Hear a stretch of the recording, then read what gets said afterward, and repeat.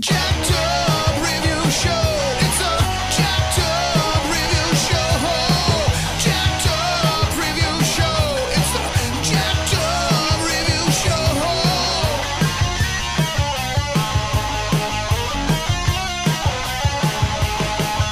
Join us as we cover many an insane movie and numerous cult TV phenomenons. Are you ready to get jacked up? Are you with us? Then listen on. Listener discretion is advised. It's a jacked up review show. It's a jacked up review show. Jacked up review show.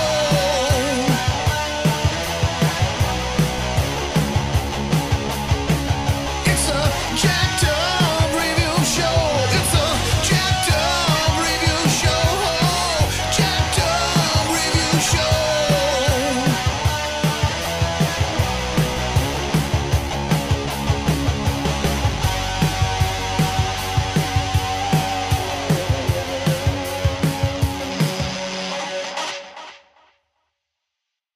Welcome back to the show, ladies and gents. We got two invaluable independent filmmakers here on the show. Once again, we got director Bobby Easley. Hello. Hello. Editor and cinematographer James Brenton. How you doing? How are you? I'm great. So, yes, we're going to be talking about the H.P. Lovecraft-inspired Witch House, which just released later this year. And we're going to do a fun, just laid-back Q&A. One former filmmaker, two current filmmakers. We're just going to circle around here casually. So, Bobby, what made you want to put your foot in the door and just say, you know, I can do a better movie than what else I'm seeing? Just talking about filmmaking in general, what made me just want to become a director? Oh, totally. Yeah, what made you just say, hey, you know, I'm going to stop looking at the TV and I'm actually going to organize a set, you know, figure out some days. Well, I've always loved the films ever since I was a kid, you know. But I feel being from Indiana, we're stuck out in the middle of the country, and we're not near, Los Angeles or New York. We don't have aspects to the talent, the locations that you see, and so you have to tend to be more proactive here.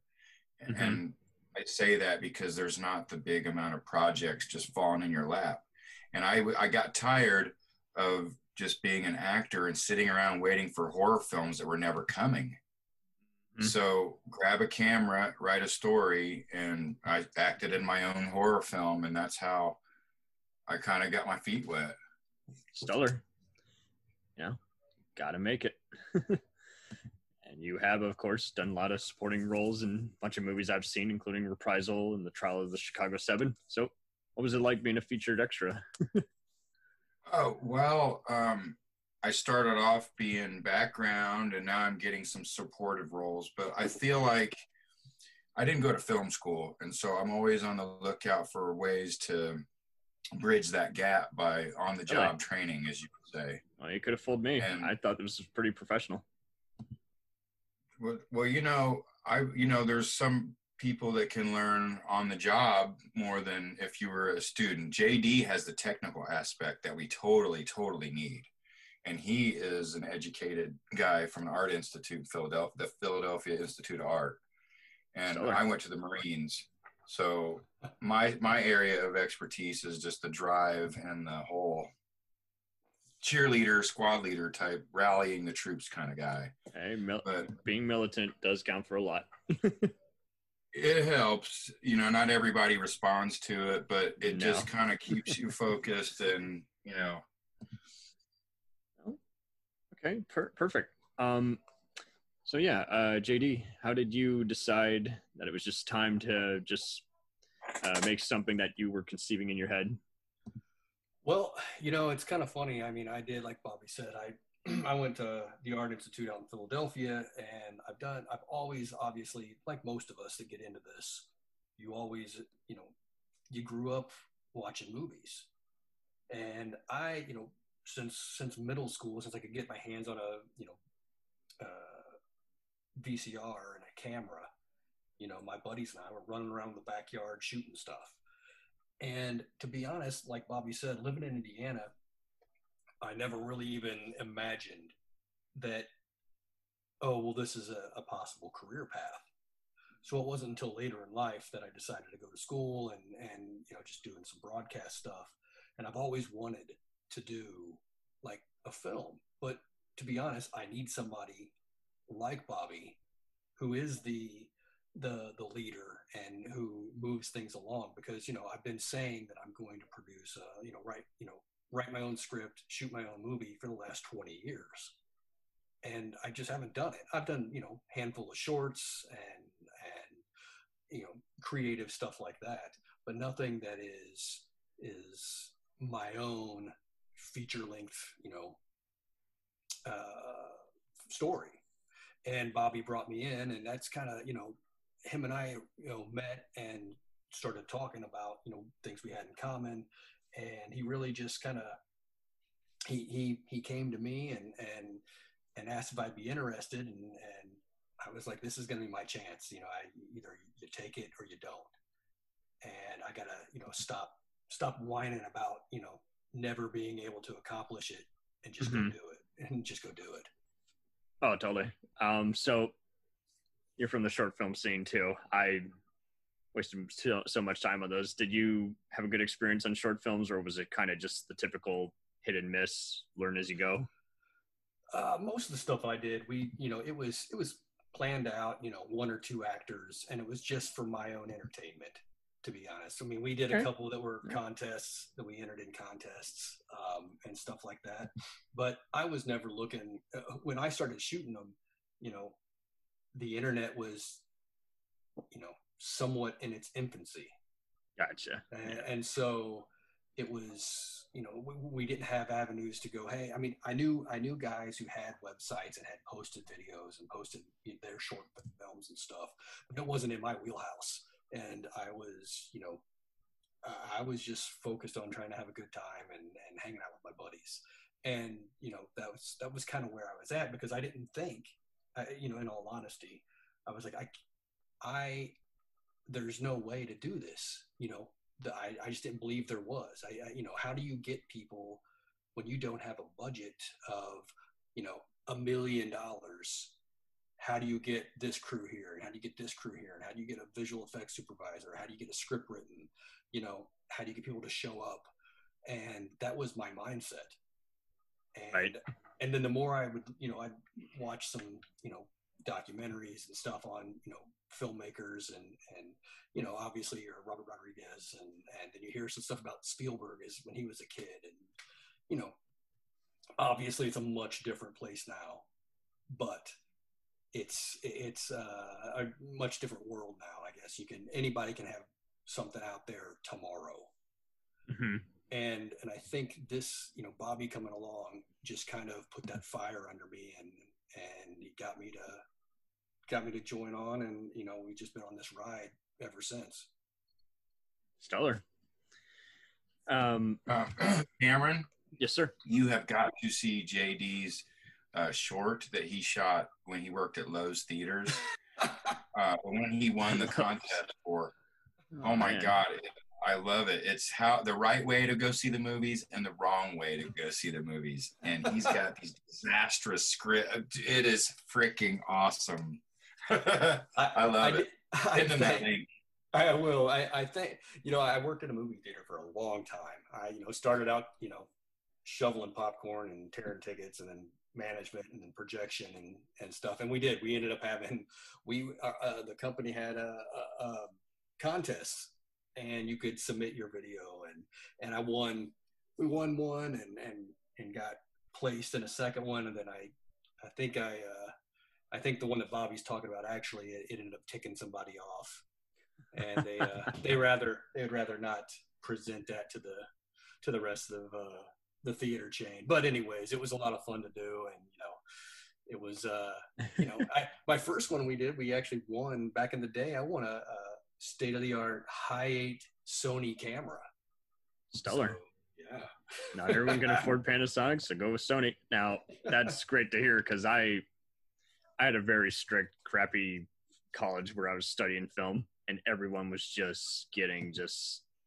basically you had to alert ahead of time where you were gonna check stuff out, and I was just like, screw that. You guys are taking way too long in the technical stuff. You got to make sure the story's good and the actors show up, and you got something, and learn, as you go. And mess with the gaffer. But yeah, I totally went for a Sony camcorder. I just went for that a lot, and I got a lot of decent film. But that was the 2010s compared to where you're talking about late 90s, early 2000s. Yeah. So Late 90s, yeah. When did you go to school, Cameron? UT in Texas. It wasn't very good. Well, that's cool, but like when? Basically, I was class of 2015, and I had to learn basic. Long story short, I had too many snobs. Like, everyone was just focused so much on, I want to be like Christopher Nolan and everything. It's like, well, that's not going to happen. You don't have a budget and everything. And they were just very anti like independent films unless it was like on the Sundance thing. And I was like, you guys, this isn't a popularity contest, And Wow. you got to actually, and they did away with the business department just because they didn't like the guy. I'm like, well, this is part of this. If you're going to be an independent filmmaker, you got to know how to pay for everybody instead of just, I'll feed you, It only works the first 3 times. So it was very unhelpful. It was not a college I recommend unless you want to become an engineer. But that's very interesting to hear your insight on that, because that's some of the drawbacks I've heard of guys that had to go to film school. You have to work with other filmmakers on their projects, where for me, I just had to concentrate on my own. And well, you learn a lot from working with other people, but the main issue was just the professors were just not organized, and they kind of didn't really have any room to be talking, because it's like one of them just worked at the local PBS, and the other, again, he just liked to talk about teaching cartoons. So it's just like, and you'll love this. They kept saying, don't make anything that features zombies or lightsabers, because you can't relate to that in real life. Just really just batshit, just illogical remarks. Wow.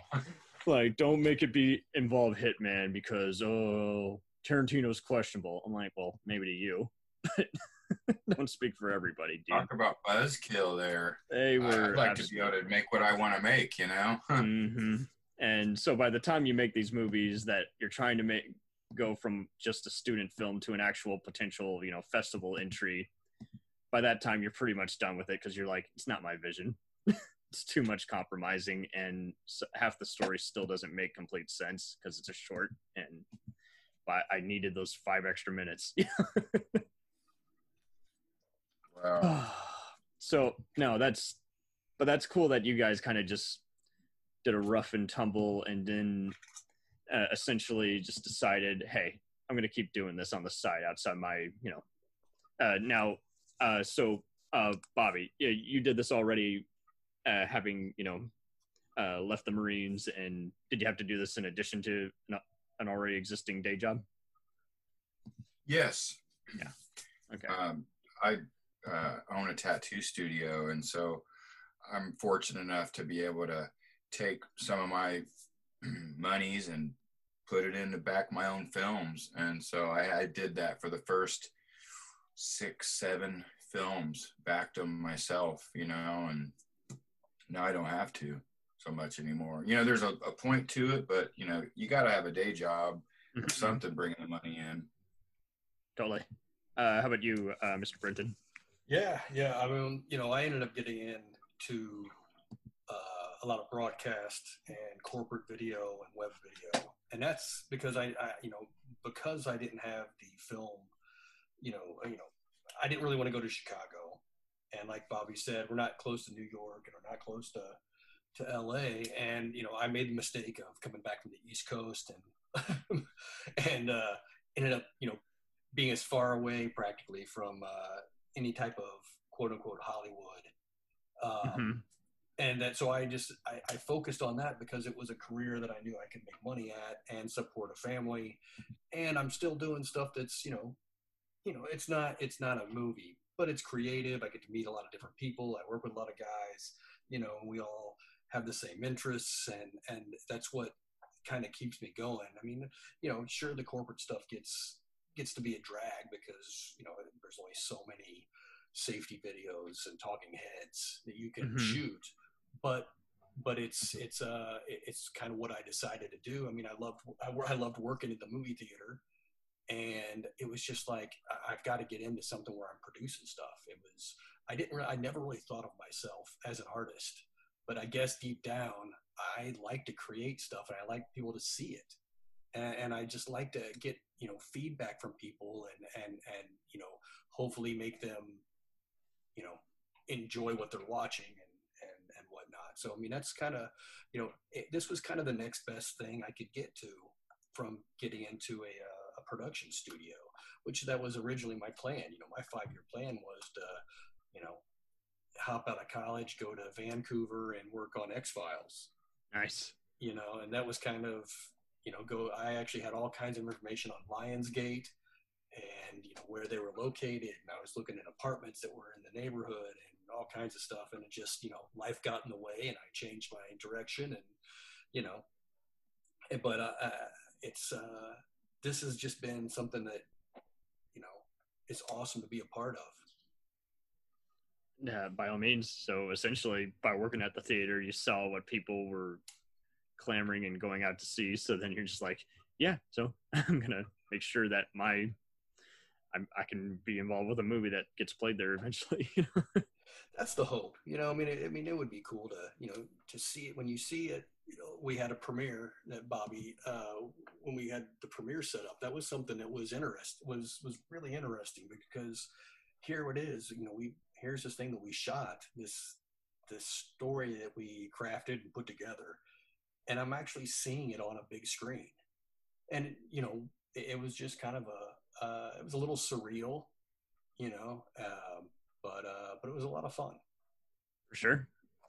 JD, my brother, pretty successful guy. He has his philosophies on life and work and stuff. And he was talking about a lot of people have to do the need tos all day long. They need to work at this one job. And then there's people that get to do some of their want tos. And this way we have a nice balance of some of the need tos, like working our day jobs, but then we get to do what we want to do. And that's why Witch House is really special to us. Oh, totally. And it seems like too many people like to live in fear or just essentially just pretty much live a soulless existence. Like just go to work, and then come home, and, feed kids and everything. It's like, well, you still got to make time for you. Otherwise you will just collapse, you will. You'll wake up and you'll be an old man and be like, what did I really have a full life of enriched, using my imagination? And I think it keeps us young because JD and I literally talk on the phone like every day or Facebook message about something from our childhood, whether it's a toy, a movie. Well, and I told Bobby before, I wish that him and I would have crossed paths earlier on because he would have been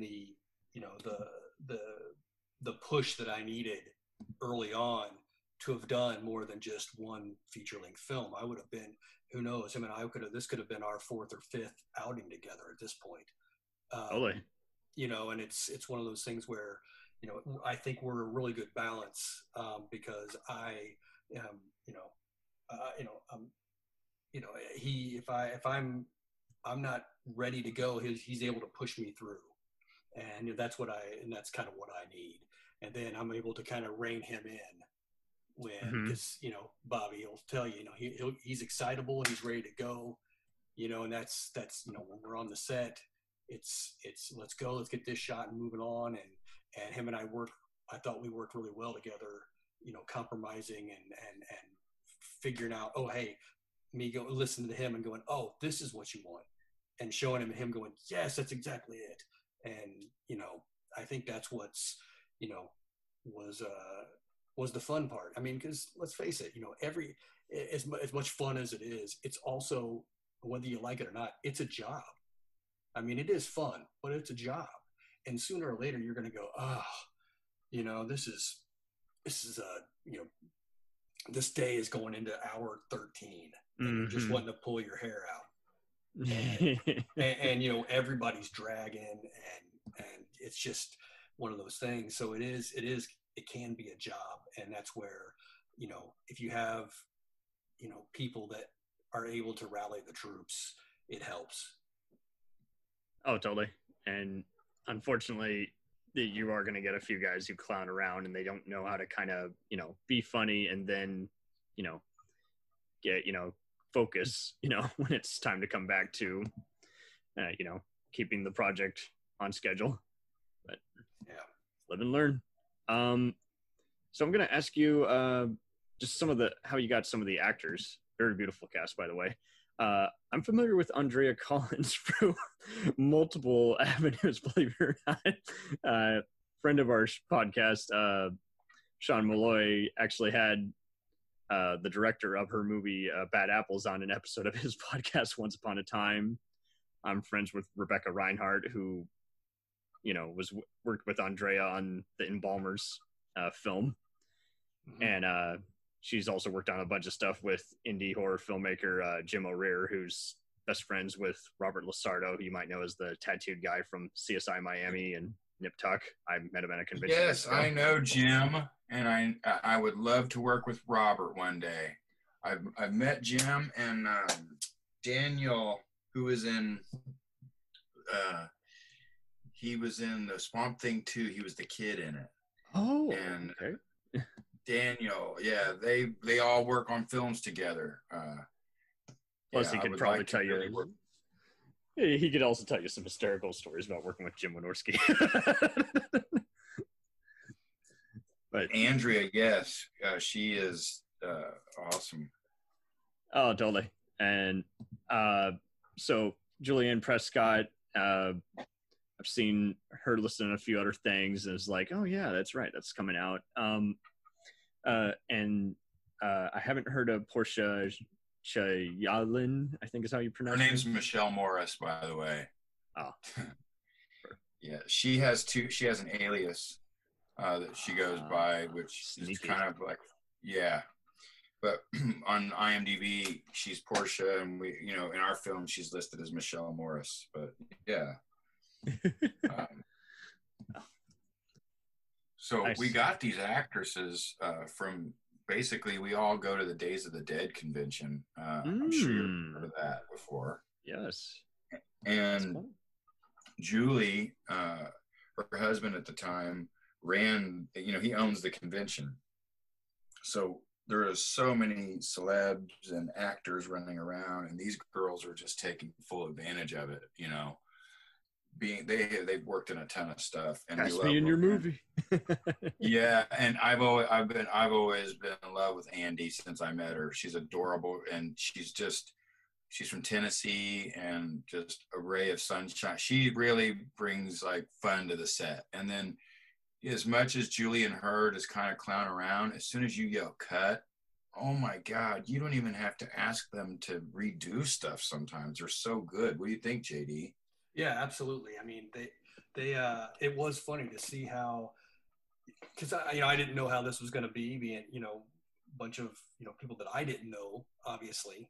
But yeah, you know, watching them, you know, we're sitting here like doing a little bit of a table read or something over here, and while we're at the Hannah house, and they're goofing off, and everybody's having a good laugh, and then as soon as we're ready to roll, it was like, bam, everybody come up to the attic, and we'd get set and start going. That's wonderful. I mean, and to think that, you know, I mean, you know, we had these shots where Andy was, you know, she sat down there all afternoon and put that makeup on, and then she would have to hang around and wait for us to get to her shot. You know, I mean, you hear about that all the time, whether it be a indie movie or a Hollywood movie. And, you know, but that was the case. You know, she'd sit down there and she'd get all the makeup on, and then we were like, all right, hurry up and wait. Mm-hmm. And she was so gracious. She could have been a lot tougher than she literally sat there and said, guys, come on now. They're kind of burning my eyes. And we said, she would get into makeup, you know, 3, 4 in the afternoon, they're starting on her, and midnight, 1:30, we're looking at getting her on camera. Yeah, it was And kind of. she did it without complaining or griping, and would drive straight home after that and go to work. Yeah, I don't know how she did it. Oh, she's probably programmed whoever. She probably had a professional acting teacher as opposed to just some, out of work guy who, Yeah, her and Julie, yeah, I love them. And Michelle, God love her too, because she is another one that can turn the crying on and off, the emotions that, once she gets it all together, you very rarely does she flub a line. Man, we were so lucky with that, JD, that all of them really knew their scripts and were so involved because they've been in different levels of production. So they kind of have a wide understanding of it. And that really helped them and us when they're maybe coming up with alternate ideas for a scene or something, that these girls know what they're talking about. As opposed to, you got to remind them, hey guys, got to keep this on track. And it's like, no, you don't have to babysit them. And, you just have to tell them what you want in the take and you're ready to go. Yeah. And they plus were really good. We had to hurry up and work with them because they're like, hey, I'm needed on set for this film and that film when I'm done with you guys. So we're like, oh shoot, let's get it done. There you go. They knew they were wanted everywhere, so then they're just like, hey, they do take this seriously, and they know their lines the days before, as opposed to, I'm sorry, I forgot. Who was your favorite out of those three, would you say? Oh, I don't know. I don't know if I'd really. It's a hard one to do. I mean, we had fun with all of them, and I unfortunately, there were a couple days where Bobby also has also he's directed and he shot some of his own movies as well. And there were a couple days that my job actually did get in the way, so he would take over. So I was unfortunate that I missed a couple scenes with Andy. But we did. But she was great. When we did the, we've got the, the witch scene where she's in the original clothing, and doing those shots. That was a lot of fun. And we spent most of the time with Michelle, and we had a blast with her. She was able to really get along with everybody. And Julie was, she was like this. She was sweet, and I like working with Julie too. I just really can't pick. I mean, I know that we would all kind of sit around and chit chat at the end of the night, even if we were all exhausted, But how do you pick somebody? I mean, we didn't have anybody who was a real pain in the butt. I mean, that's wonderful. Obviously, we're all guilty of getting on each other's nerves. I mean, when you're doing 12 and 15-hour days, sooner or later, somebody's going to go, look, I'm done. You know what I mean? Whether it's the actors, whether it's me, I will be the first to say there were a couple of days where our production manager had to kind of egg me along and go, listen, we're almost there. There's a light at the end of the tunnel. It's never JD, easy. We will get to a state of like delirious, like laughter, because it's so late that we really can't believe that we're here. And I remember one day we had a manwich for damn near lunch, dinner, and eating it all day. And we're so delirious. I'm acting like Martin Landau, who's dressed up as Bela Lugosi in the Ed Wood movie, and using the witch's cape and following JD and using this silly accent. JD, please, no more manwich. And just the stupid stuff that we would do to each other, like just to stay awake and alert to shoot the film. You develop your own kind of running gags. Well, it sucks because it's okay in the fall and winter because it gets dark so early. So you kind of can get home by midnight. But when you're in the middle of July, we're waiting. We have so much glass in that house. There's no way we could black stuff out. We were running into that all the time where we can't start shooting until 10 o'clock. Remember that, JD? Yeah. Oh yeah. Bummer. So yeah, we shot like in every season. We lucked out with that house, and they were the caretaker was gracious enough to let us keep coming back, and that was Free property. That's great. Yeah, that was we completely lucked out, and we were there every season. And you you get in that attic in the summertime, and we were all dying. And then the other extreme was, here we are standing out in November, and we're making Michelle run across the field in barefoot. And she's a trooper just for the fact of putting up with everything Bobby had her do. Stellar. Her first night on set, she had to emerge from a lake, like head all the way underneath it, wearing black contacts, and emerge from it and be very theatrical. And it was September, swampy, muddy bottom. Oh. It was, and then we ended up cutting the scene from the film. Yeah, and it's literally one of our favorite things that we shot, because she did such an awesome job, but it just turned out to be a different. Just the story kind of went a different direction, which was unfortunate. But well, live and learn. Okay, so I'd like to ask you, what were your main inspirations for the film in general besides H.P. Lovecraft? I really love a lot of the 1970s and 80s giallo Italian films, like House by the Cemetery, Suspiria. I'm loving that stuff. Tenebrae. It's just they're odd films. They always stick, like Seven Doors of Death. Yeah, it's just From Beyond, all this stuff.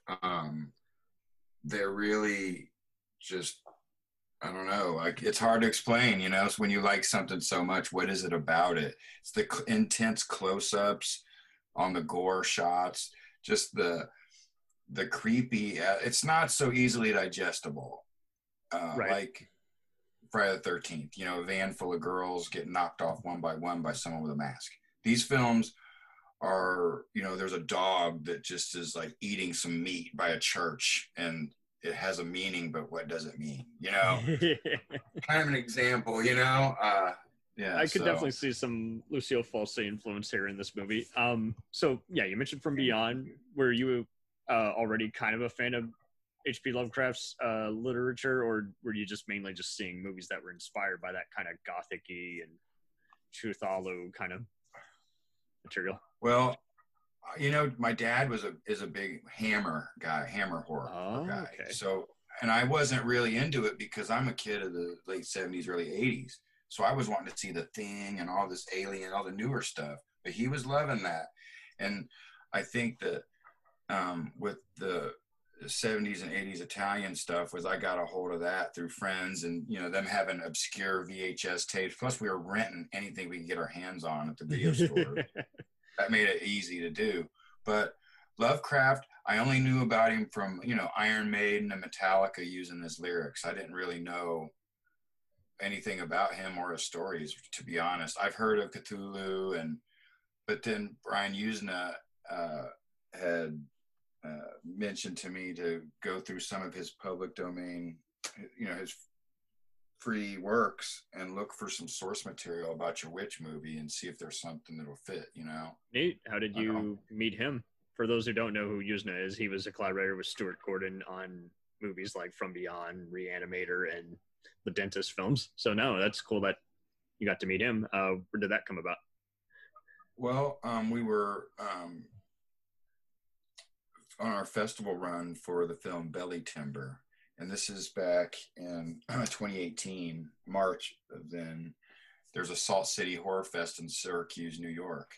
And David McNaughton from American Werewolf. They had a couple celebrities there. We were there with John Dugan because he was in our film. John Dugan's from Texas Chainsaw. Yeah. And Brian Yuzna had a booth there and was just he was signing autographs. And I walked over, and there was a huge poster that, his film Reanimator was being shown there, and I was getting all these directors to sign their poster, and we were talking. I just told him about my films, and he told me he's starting a sales company, and we struck up a friendship there. And he told me my next project, he said he wanted to be with me from concept to what we're at now. And so I agreed to that, and that's kind of how that went. And that's so wonderful. History. And Yeah. not just anyone does that. Usually it's just like, call my agent, we'll talk. And it's like he put himself out there, said, no, I believe you. The guy is like a Mr. Miyagi on us, really. JD, how do you explain to him like our relationship, Well, yeah, it's really hard to. It is hard to put it into words because, he's there. What was surprising to me was at no time did Brian or John Penny, these are two guys who have had success with their films. And John Penny's our other consultant we've been working with. And neither one of them ever tried to strong arm Bobby or take over, but they were very quick to say, this doesn't work. This doesn't work, And it was it was interesting because I didn't know how it was going to play out. I didn't know if these guys were really going to give us a time of day, or if they were, just kind of, yeah. Well, you talk to us when you're done.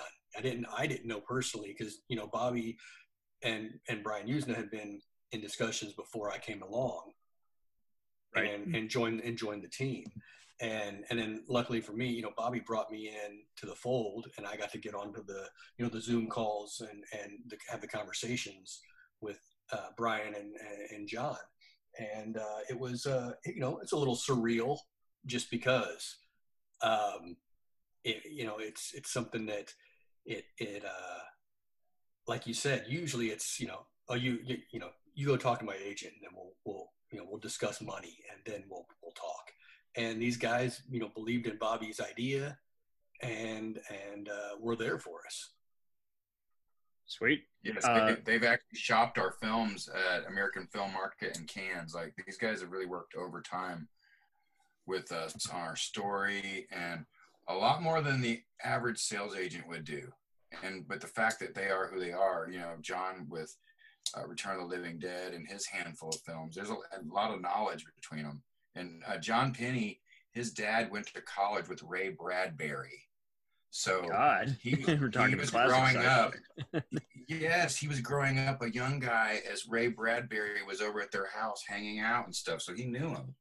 So the wealth of knowledge from these guys is just, we're so lucky to be able to tap into it and have them be on our team. They want to see us make bigger and better pictures. That's why we're like their babies. They're trying to develop us into like a mean filmmaking machine. For sure. So I'd seen that you had done a lot of assistant camera and cinematography for other shorts and films, most notably Body Snatch, which was by one of the creators of Final Destination. So were you able to kind of relay a lot of your visual kind of look and influence to JD pretty well? Yes. I just, how it is, like when a man from China learns this and then a guy from Texas learns this, they both know what they know, but it's just how can we get on the same page and work together, You do shotless or more storyboarding? Well, I'm used to I'm an artist myself, so I have an idea of what I want to do, but when you're trying to describe something to a cinematographer, you've got to have something visual for him to look at, because without it, he's got his own creative mind put around it. And then if we don't have something solid on paper for us to look at, JD was really tough on me about having storyboards, and I get it now because things moved so much easier and fluid when we were able to just refer to some drawings, just little sketches. But right, that's great, because I worked on so many amateur movies where they would refuse to do even that, and that's when I knew this is going to be terrible, because no one's speaking the same language. We got gone for like 5 different crew members, And the good thing is, Bobby would put together storyboards, and it wasn't like either one of us, this is it. There's no leniency. This is the storyboard. This is how we're shooting it. It was actually kind of like what you said. It made us at least see the scene in the same way, so that when we got to that scene, we may be setting up, and we could kind of sit there, and I could frame a shot, and then he would be able to see, even though we're trying to go with what the storyboard said, we could kind of go, oh, you know what, this isn't going to work here. This is not how we envisioned it. So then we were able to, adapt from the storyboards, so we didn't, we knew going in what we wanted to accomplish, 9 times out of 10. But I mean, and maybe it wasn't even that, maybe, because let's face it, we still went in a few times going, oh, we're going to change this scene here. And then, so you're kind of flying by the seat of your pants at that moment. And you're like, okay, so if we set this here and I'll light this back here and we'll do that, and, a lot of times, Bobby, got to the point where he trusted me. So he could go and work with the actors or talk to the actors and say, hey, we're going to change this. And he would go and work with them. Or he'd go out and get drunk. I don't know what he's doing. I'm kidding. I'm kidding. But so I would set up the set, and then he would bring the actor, or he would come up, and then we would go over it, and then he would call the actors. And, that's just kind of the way we worked. Stellar. So you conceived the script with co-scribe Ken Wallace, who worked with you on Belly Timber, which had previously won for Best Actress. How did he brainstorm the script with you for Witch House? Well, I had written a really rough idea of my first treatment of what I wanted to shoot, and this crazy story. After going through Lovecraft and his short story, it's very hard to wrap your brain around that and try to. His work. It's just out there, and Ken. I started looking at this and I was like, Ken really did good on Belly Timber, and he's a writer. Let's bring him in and see what he can do, make sense of this, because this type of material is so crazy. You almost have to have someone else working on it with you so people don't think you're crazy. Oh, it's very true. Unless you're pretty much writing for like an anthology show, it's pretty easy to have just some snob just kind of come up to you and they just look at you like you're a moron, and you're like, well, you liked all these other kinds of movies, so why are you looking at me like I'm an idiot? It's people seem to think that, I don't know, it's like it's all like done like after the fact or something. They don't seem to realize you have to actually be a good reader and a writer, to go from script to screen. Ken's strength is when we go home and JD's thinking about shots, I'm just thinking about money or whatever else. Ken is laying in bed thinking about the script. He is reworking things, developing subplots. The next morning you call him and he's like, so check this out. Did you check your text? I'm like, no. He's like, he will leave half of a novel for you about how the film can go this way. And he really, really great to have right there, because he's referring to the script, every page, everything, making sure we're not forgetting stuff, and just very thorough with it. And then he just wraps his brain around it in a way that we can't. And so that's his strength and our advantage for that. Stellar. How did you conceive your production company, being Horror Wasteland Pictures International? It's pretty badass. Thanks. Some of my friends have said that's long as hell. But I don't know. I like the idea kind of a universe where all this stuff happens. Like how Marvel has their universe, and so it's like a horror wasteland, this place where all these different stories are universe, like a Twilight Zone of sorts. You answered one of my questions. I was tempted to improvise there. Are you actually thinking of kind of, when you do another movie, kind of having a little Easter egg indicating that there might be a character that's returning from one of your earlier projects? Oh, I would love to do stuff like that. I mean, I like reading about films that have done that in the past and looking at it, and it just kind of adds a little mystique to it. Mm-hmm. Is it or is it not part of one reality or the next? And you mentioned Seven Dwarfs of Death, and everyone still debates, are they all the same universe, or are they just thematically similar? You know, even Lucio Fulci can't tell you. He's just having too much fun. you know. Yeah, and blowing those everyone's films are mind. so artsy. They're so artsy and well shot, you know, and just dramatic looking that sometimes you just get lost in it and you're looking at the visuals and then, Hmm. oh my God, you know. Have you recently purchased the Blu-ray trilogy pack? Just Oh, as a no, fun. no, no, not yet. It looks really good. It's Yeah, also I think it's region free too. So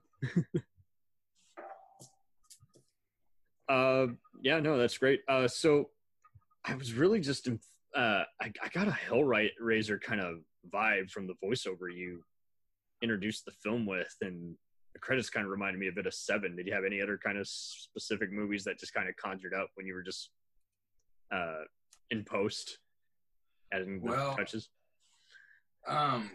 there's a couple nods. JD suggested that we run towards the house, you know, like a kind of an ode to Evil Dead, you know, and speed it Oh, up and alright. make it so when you'll see that in the film, and it fits really well. We like, I'm a major Alien fan, so whenever I think of things that scare me and it's dark, slimy, and wet, you know, creatures, and I just love Giger's designs, and I think just kind of Brian and John are kind of an older generation to where they're looking at some of the films like Devil's Reign, and Oh, some of sweet. those. Yeah, they were getting those type of vibes from the film, and Fun fact. in a strange way, JD, we named our character Alice, and this film is so like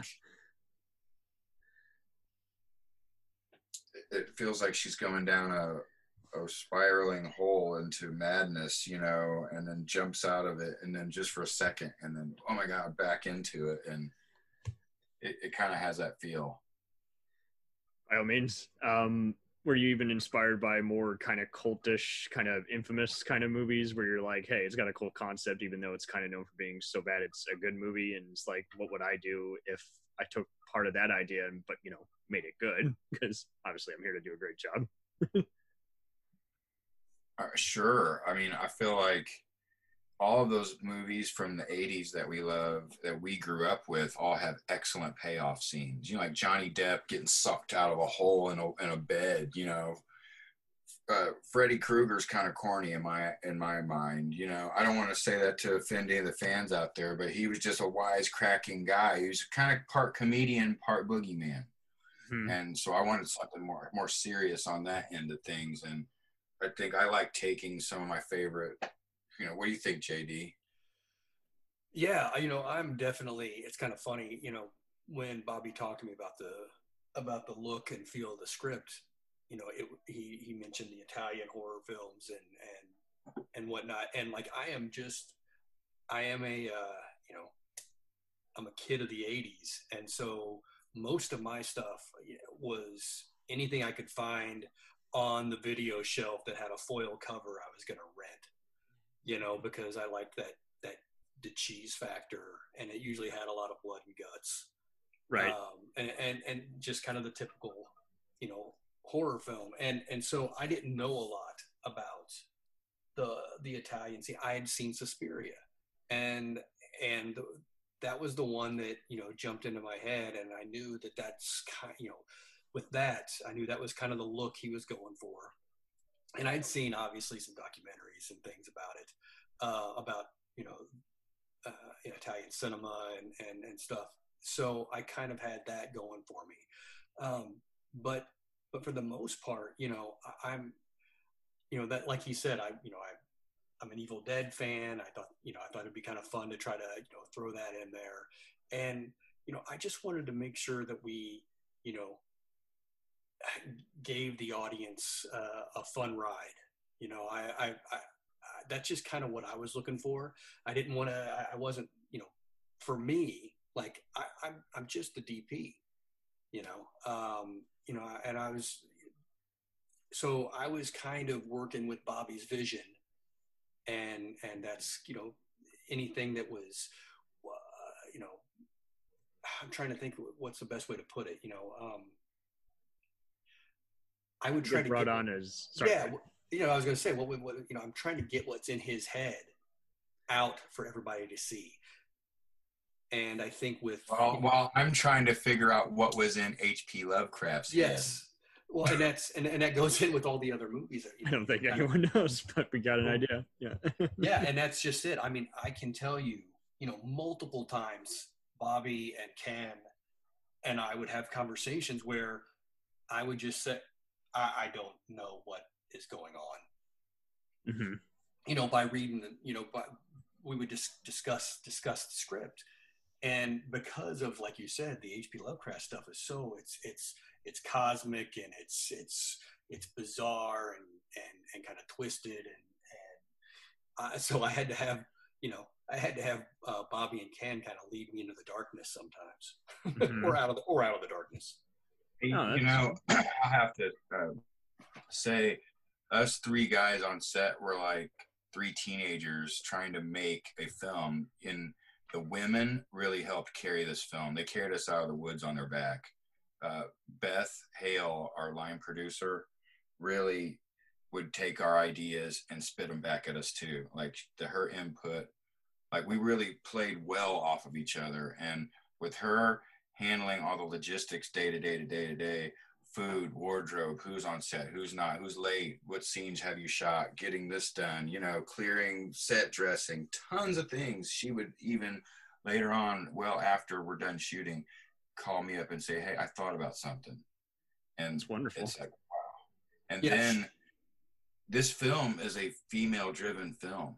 Like, we've got major producer work going on with the heads of departments, Aaron Trimble, who did a tremendous job with like the look of this film, because we know we wanted to make witches, but we don't know how to attach the bones to the twine and body paint all these women in the coven and they look like they come right out of the set of Quest for Fire. And we basically, they really, like, turkey feathers. Every day she would come to set with something that she made in her garage using a cow skull or animal skull, bone, rattle looking thing. And these women really all worked. And that was the big key, is if they didn't all work well together, we weren't getting anywhere. And Aaron brought in, Jocelyn, it took a team of these girls to do makeup on witches, coven women, and then demons and all the other monstrosities that we had going on. There was just a constant assembly line of stuff going on. And it's really funny that Shonda Laverty, an actor who has a real strong role in Etta, the old lady in the film, he is a very a pillar of the film, JD. She would come in and just, hey guys, everything, and then boom, right into character. And her kills, her work that she did, special effects, stunt stuff. I mean, what's one of the things? I mean, JD, her killing. There's a kill that she does. We're not going to name any names, but right, she just really dove into it, and we, that was. Bobby's right. The women who worked on the film, for me, I figured if we heard something from one of them, like, if there was grumblings that such and such wasn't going to work, we kind of would in my head, I was listening, because they did, Beth was always there to kind of, she, if she wasn't trying to calm Bobby down, she was trying to calm me down. If we would calm down Scott Longere, the caretaker of the house. He finally said, look, you guys here's a key and a code. Just have at it. Just clean up after you're done. He wasn't waiting around for 3:00 every morning. Gotcha. What really prompted you to make them be part of your team that you had assembled? Were they kind of, did you just know them through some of the actors or other pals at the convention, or?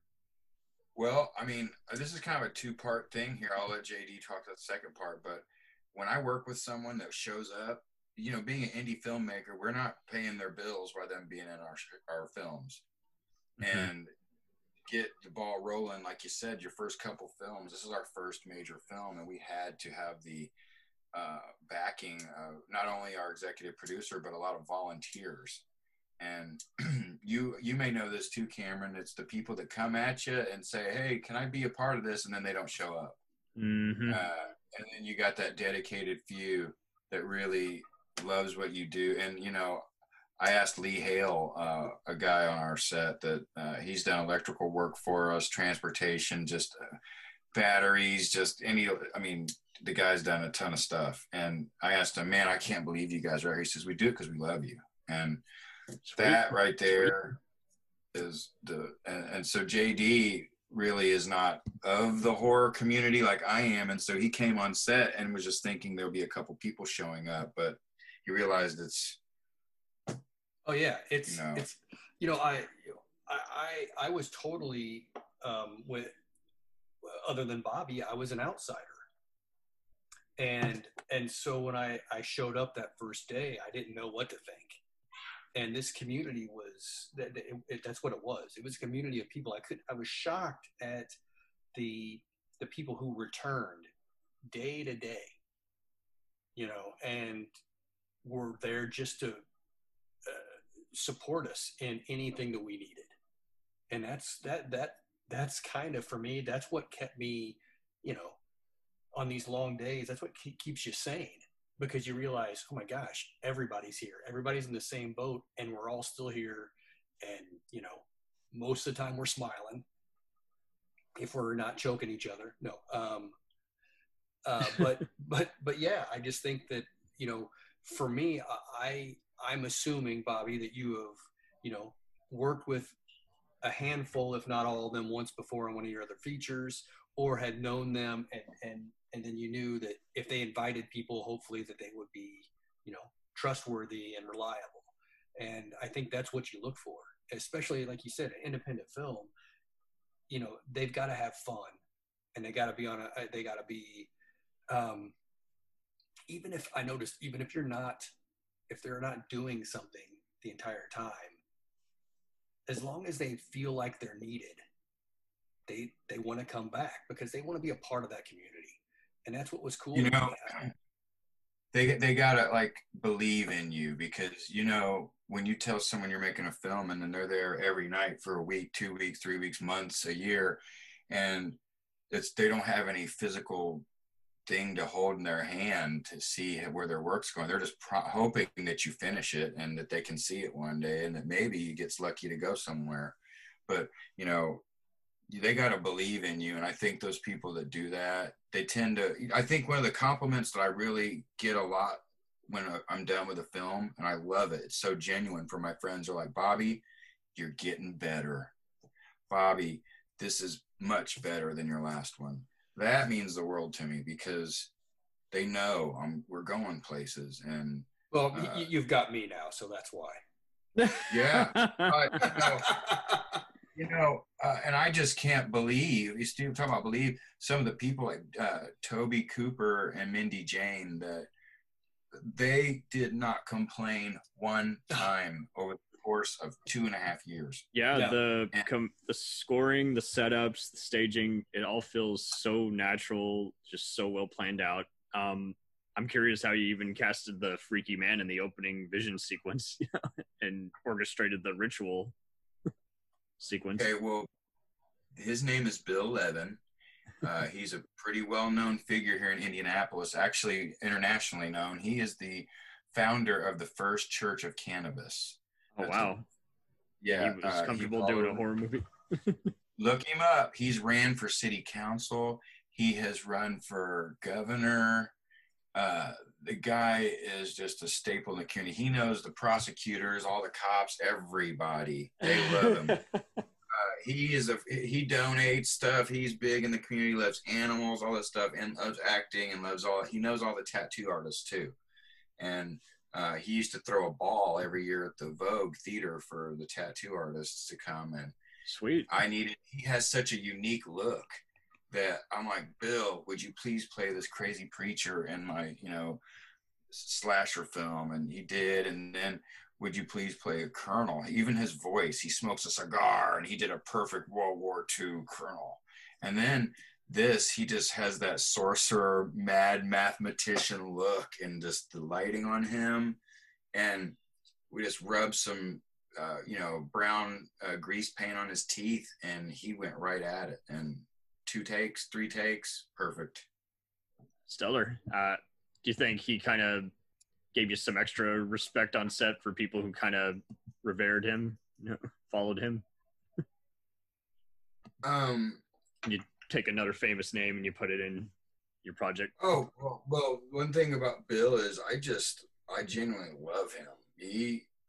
Him being around, his aura, everything, he's the kindest guy that you know, and just puts a smile on your face, and he will bend over backwards. Anytime I've needed anything in my career, he has said, Bobby, you need a warehouse? Hey, Bobby, this guy has a food truck. Hey, Bobby, do you need this? You need a theater to show your film.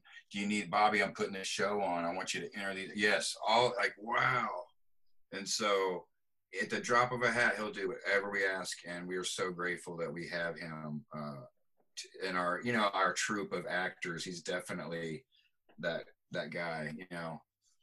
John Dugan too, Texas Chainsaw Massacre. He's been in 4 of my films. I'm about to work on an action martial arts horror film called The Ultimate Throwdown coming up, and he will be there on set with me. He's an awesome guy, and to see a lot of it's through Bill Philpott and Days of the Dead. Sweet.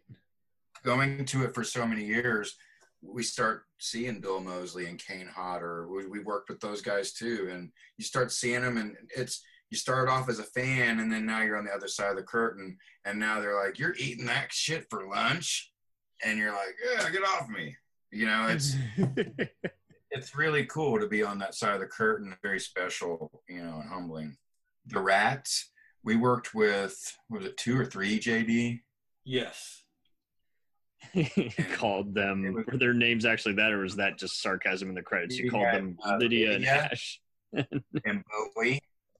What was really neat about them is it's messed up what you're trying to do when you're working with a rat, because JD is trying to light this setup so he can see the rat. And in Hollywood, obviously, films, it involves a lot of light thrown at a nocturnal creature that shies away from light. And anytime you would hit that rat with lights, it would bolt away from that. And so we had to find a happy medium, and then only get about 2 to 5 takes before the rat would eat enough and go to sleep. Right. It can be done, people. It can be done. Oh, yes. Rats like treats, and you got to give them treats to do what you want them to do. I think the thing that JD and I think that sparks us, I think it's fair to say I'm speaking for him too, is we're like, dude, did you ever think that we would ever, when we were kids, work with Roy from Close Encounters or direct Richard Dreyfuss? Did you ever think we'd talk to Chappie Sinclair or direct Louis Gossett Jr. Right. Or interview Carrie Henn from Aliens? And it's like such a Forrest Gump, like dreams come true type awesome story. By all means, do you have any other future plans for this movie in terms of like how you're going to market it? I mean, okay, so let me reword that because that's fucking stupid how I worded that. But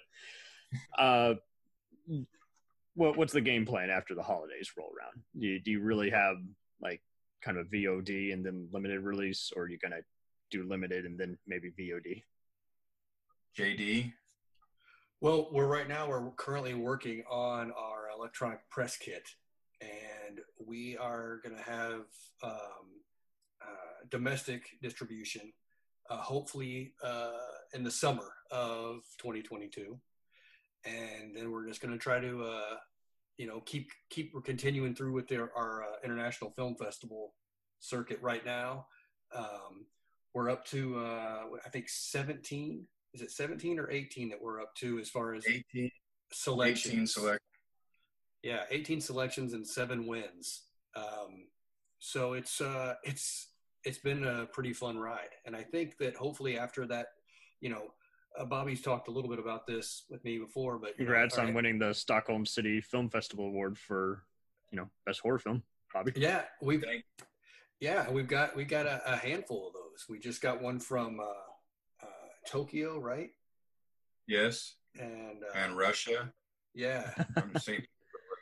Yeah, India, Turkey, Amsterdam, France. We went Hallucinia. Yeah, so it's really exciting. Anatolian and just Turkey and Amsterdam, Russia, Sweden. It's really interesting to see people from all over the world, different walks of life, different culture, different cinematic, tastes. Very riveting, yeah.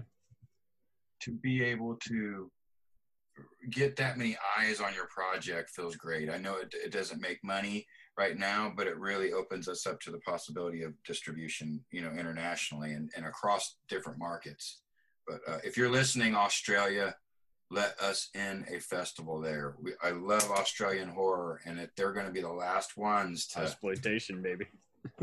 Yeah. Oh, not to be off topic, but I love Australian horror because they're out in the middle of nowhere, and it's just like, it's so isolating. Mm-hmm. Well, stellar. I, keep promoting this movie, and I'll definitely keep sharing links to this. This was a great screener out of all the ones I've watched this year. This was great. Thank you. You heard it, guys.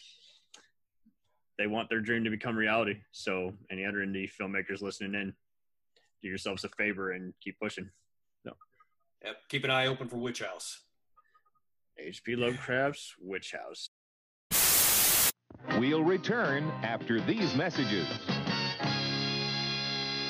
Hey, feeling down? Feeling low? Not enough podcasts about movies in your life? Why not try... They must be destroyed on sight! The new Podcast Cure-All, sure to get you right with the world and on a path to better living. We have exploitation, we have Italian horror, we have zombies, we have slashers, we have crime films, we have spaghetti westerns, we even have sci-fi and sex comedies. So take a dose of... They must be destroyed on sight! As needed, and let the hosts, Lee Russell, Daniel Harper, Paul Romali, and the odd guest host cure what ails you. Warning, may cause atrophy, African consumption, black fever, bone shave, chin cough, colic, cramp colic, dropsy of the brain, elephantitis, grocer's itch, jaundice, mania, miasma, mortification, palsy, Pott's disease, rheumatism, scurvy, St. Anthony's fire, summer complaint, and worm fit in some people. Consult a physician before listening.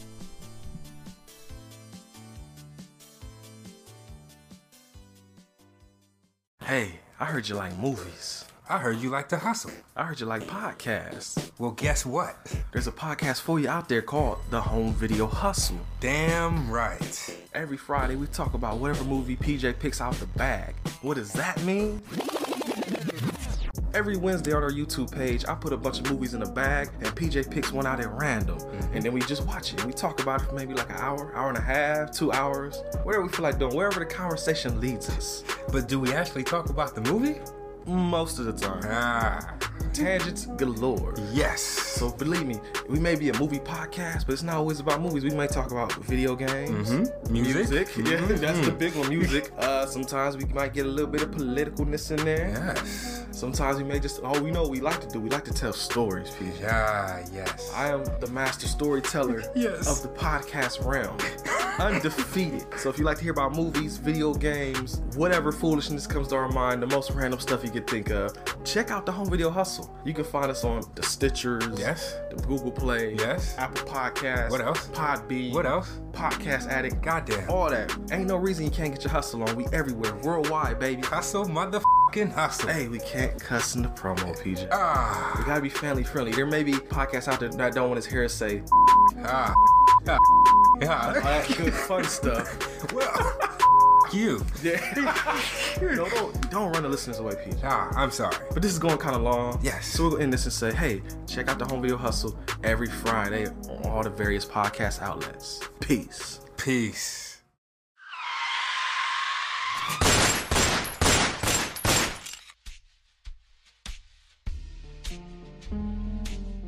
As far back as I can remember, I always wanted to be a gangster. And while Witch didn't make it to the top of the world, he did make the Gangs of Hollywood podcast. So join the gang and enjoy a movie review podcast about movie gangs, gangsters, mobsters, and the mayhem they cause. You can find GOH Podcast on Facebook, Twitter, and Instagram at GOH Pod at www.gohpod.com, as well as your favorite podcast listening app. And remember, say hello to your little friend for me.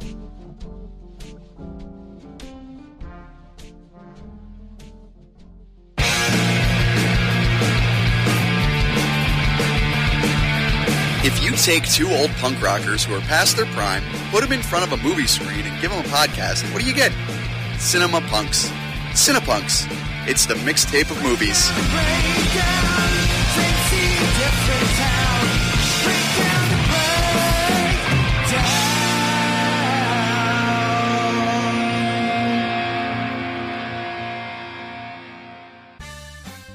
Did you ever see a film at such a young age it left you traumatized with cinematic wounds?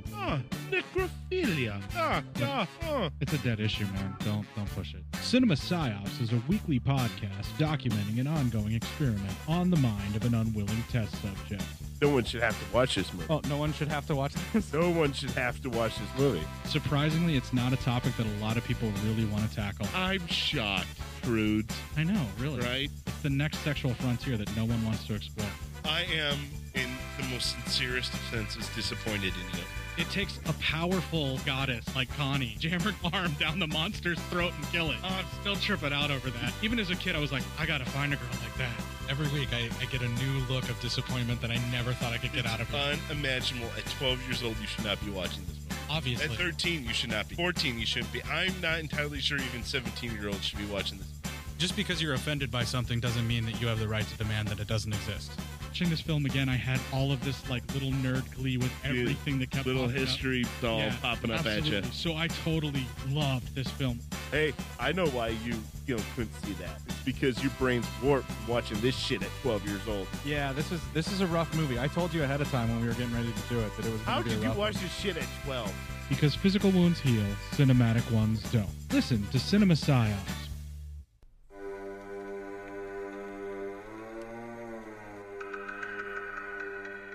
Hey everybody, I'm Corey. And I'm Zach, and we're the hosts of Podcasting After Dark, a cast dedicated to late-night horror and sci-fi of the 80s and 90s, often found on HBO and Cinemax. You know, the movies your parents didn't want you watching as a kid. You can find us every other week on Apple Podcasts, Spotify, Podbean, and Stitcher. This is what you want. This is what you get.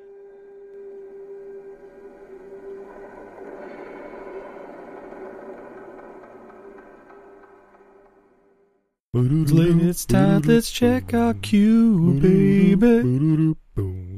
Pair it with a couple brews, baby. We love good movies. We love the bad ones too. So we watch them all and pass their lessons on to you. Oh yeah.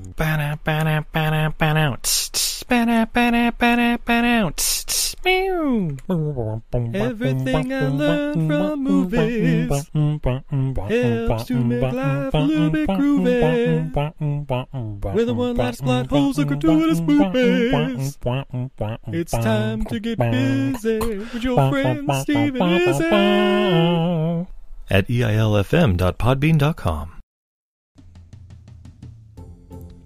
Welcome to Who Was She podcast. I am your host, Tara Jabari.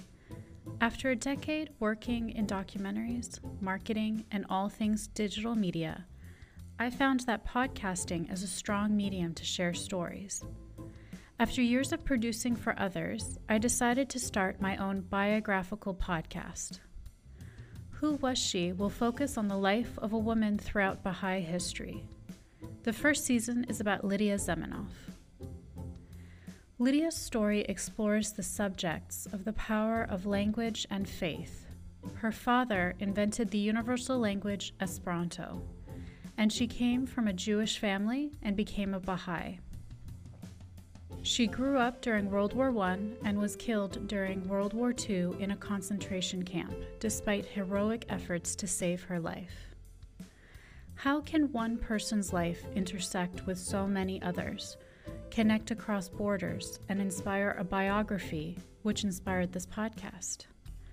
Over the next few weeks, I will share her story with you and the lives that were most affected by her and those who affected her life as well. They include her father, Ludwig Semenoff, her spiritual mother, American journalist Martha Root, and the Baha'i German soldier Fritz Mako, who worked for the resistance undercover while having to serve the Nazi Party. I want to thank the author Wendy Heller and George Ronald Publishing for their blessing to let me use Heller's biography, Lydia, The Life of Lydia Semenoff, Daughter of Esperanto, as a main and instrumental resource for this podcast. So please subscribe and learn about this amazing woman who traveled through 3 continents in an effort to bring unity through the power of language. You can also find more information on our Instagram, Facebook, and Pinterest at Who Was She Podcast. Music was composed and performed by Sam Red. I am your host, Tara Jabari. Join us next time as we begin our journey about Lydia Semenoff.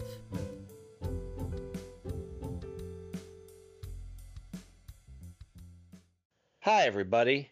It's Mac Jackson. I wanted to invite you to a new site called the Forever Adventure Network. This website has everything: pictures, videos, blogs. There's original music by Harmony Constant, 2 podcasts. One is the MacGyver Podcast, where we celebrate Richard Dean Anderson, his iconic roles, and how it's influenced our lives. There's episode discussions, interviews, and life conversations. The second podcast is the Never Gets Old Podcast, where we celebrate all the best things that we love in life, from TV, movies, music, and comics.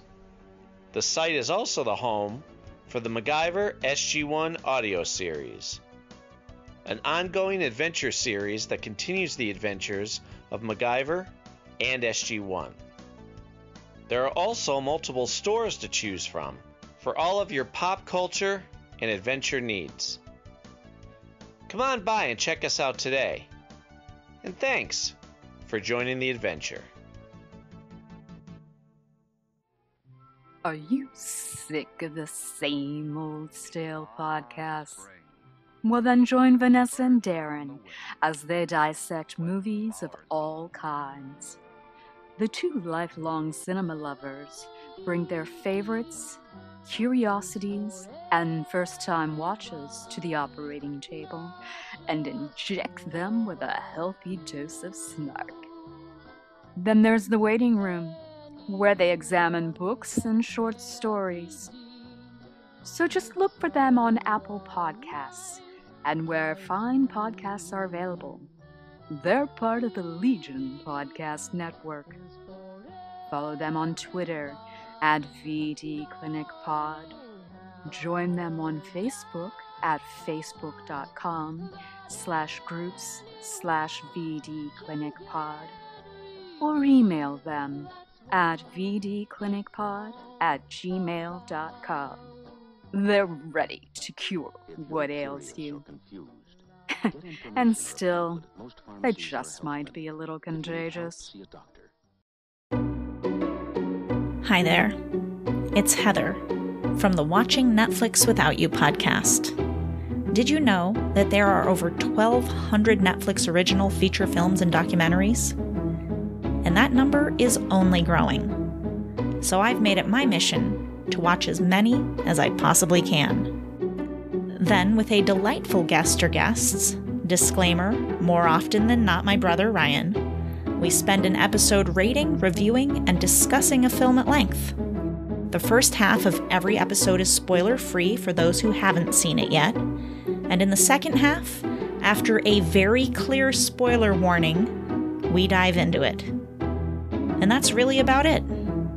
You can listen to Watching Netflix Without You on Apple Podcasts, Google Podcasts, Spotify, and more. We now continue with our program.